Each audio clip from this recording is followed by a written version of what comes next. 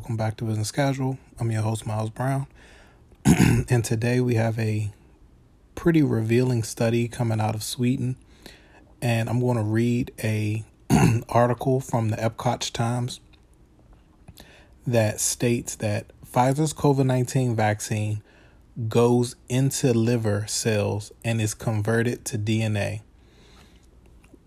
Wow. Let me read. The messenger RNA, mRNA, from Pfizer's COVID-19 vaccine is able to enter human liver cells and is converted into DNA, according to Swedish researchers at Lund University.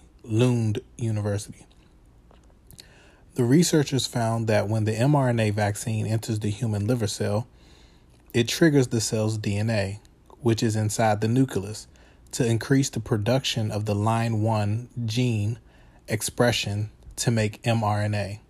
The mRNA then leaves the nucleus and enters the cell's cytoplasm, where it translates into line 1 protein, a segment of the protein called the open reading frame -1, or ORF-1, then goes back into the nucleus, where it attaches to the vaccine's mRNA and reverse transcribes into spike DNA. Reverse transcription is when DNA is made from RNA, whereas the normal transcription process involves a protein of the DNA serving as a template to make an mRNA molecule inside the nucleus. In the study, we present evidence that COVID-19 mRNA vaccine, the Pfizer version, is able to enter the human liver cell, line HUH7 in vitro. The researchers wrote in the study, published in current issue of Molecular Biology, Pfizer's mRNA is reverse transcribed intrinsically into DNA. Intracellularly into DNA as fast as 6 hours from Pfizer vaccine exposure. Pfizer vaccine is another name for the Pfizer BNT is another name for the Pfizer BioNTech COVID-19 vaccine that is marked under the brand name Comirnaty. I don't know. Keeping it moving. The whole process occurred rapidly within 6 hours. The vaccine's mRNA converting into DNA and being found inside the cell's nucleus is something that the Centers of Disease Control Prevention CDC said would not happen. The genetic material delivered by mRNA vaccines never enters the nucleus of your cells, the CDC said on its website page titled Myths and Facts About COVID-19 Vaccine. This is the first time the research have shown in vitro or inside a petri dish how an mRNA vaccine is converted into DNA on a human liver cell line and is what health experts and fact checkers said over a year could not occur. The CDC says that the COVID-19 vaccine do not change or interact with your DNA in any way, claiming that all of the ingredients in both mRNA and viral vector COVID-19 vaccines administered in the United States are discarded from the body once antibodies are produced. These vaccines deliver genetic material that instructs cells to begin making spike proteins found on the surface of SARS-CoV-2 that causes COVID-19 to produce an immune response. Pfizer did not comment on the findings of the Swedish study and said only that its mRNA vaccine does not alter the human genome. Our COVID-19 vaccine does not alter the DNA sequence of a human cell, a Pfizer spokesperson told the Epcot Times in an email. It only presents the body with instructions to build immunity. More than 215 million, or 64.9% of Americans, are fully vaccinated as of February 28th, with 94 million having received a booster dose. Autoimmune disorders. The Swedish study also found spike proteins expressed on the surface of the liver cells that researchers say may be targeted by the immune system and possibly cause autoimmune hepatitis, as there have been reports in individuals who developed autoimmune hepatitis after receiving the Pfizer vaccine. The authors of the first reported case of a healthy 35-year-old female who developed autoimmune hepatitis a week after the first dose of the Pfizer COVID-19 vaccine said that there is a possibility that spike-directed antibodies induced by vaccination may also trigger autoimmune conditions in predisposed individuals, as it has been shown that severe cases of SARS-CoV-2 infections are categorized by an autoinflammatory dysregulation and contributes to tissue damage, which the virus spike's protein appears to be responsible for. Spike proteins may circulate in the body after an infection or injection from a COVID-19 vaccine.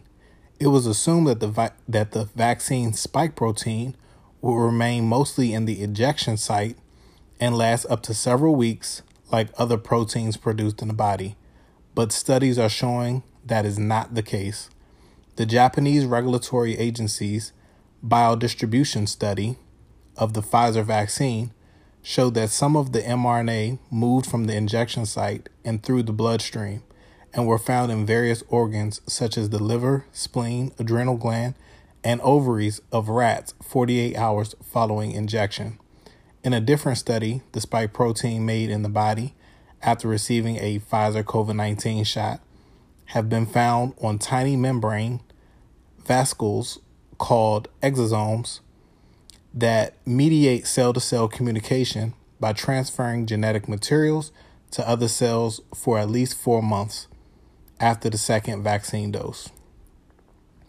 The persistence of the spike protein in the body raises the prospect of sustained inflammation within and damage to organs which express the spike protein, according to experts at Doctors for COVID Ethics, an organization consisting of physicians and scientists seeking to uphold medical ethics, patient safety, and human rights in response to COVID-19. As long as the spike protein can be detected on cell-derived membrane vasculus, the immune system will be attacking the cells that release these vascles, they said. Dr. Peter McCullough, an intrinsic cardiologist and epidemiologist, wrote on Twitter that the Swedish study findings have enormous implications of permanent chromosomal change and long-term consecutive spike synthesis, driving pathogens of a whole new genre of chronic disease.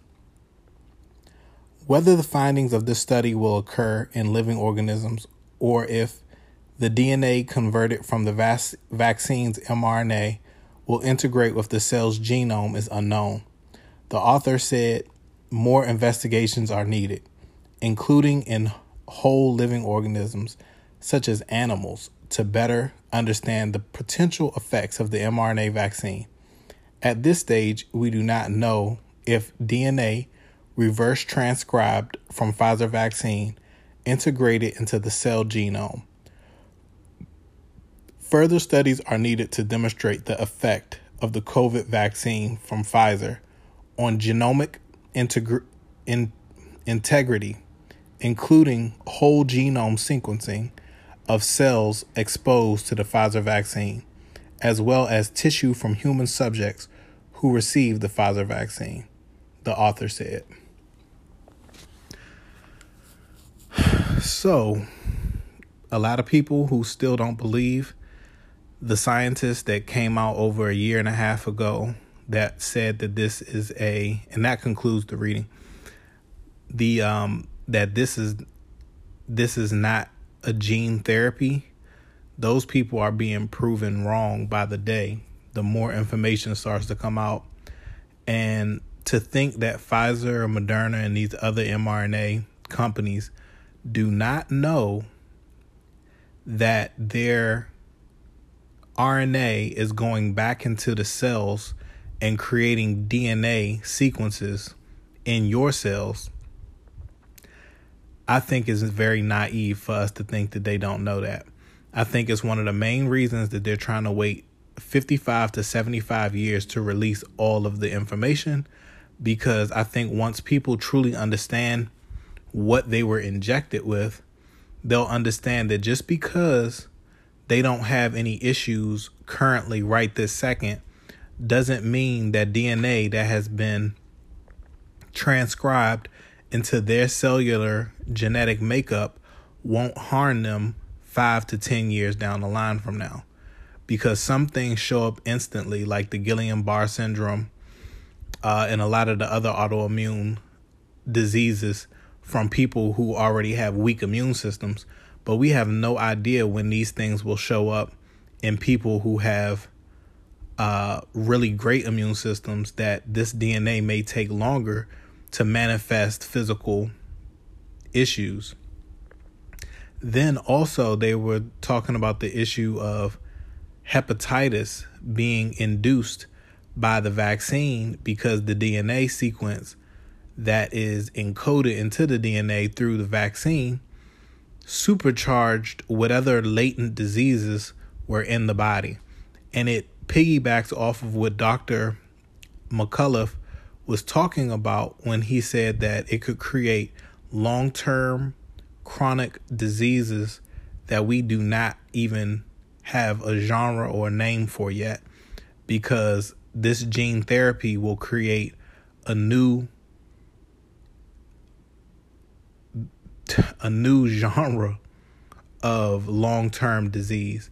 And this is another reason why I believe that they should not have skipped the animal trials, because just them having the knowledge that the spike proteins weren't staying in the injection site, but that they were getting into the bloodstream and circulating all around the body, even crossing the blood-brain barrier, which is where a lot of the autoimmune diseases have started to spike once they see those spike proteins in your brain. These are things that could have deterred a lot of people from wanting to take this vaccine to mitigate symptoms of a disease that 99.8% of people wouldn't even catch severe COVID in the first place.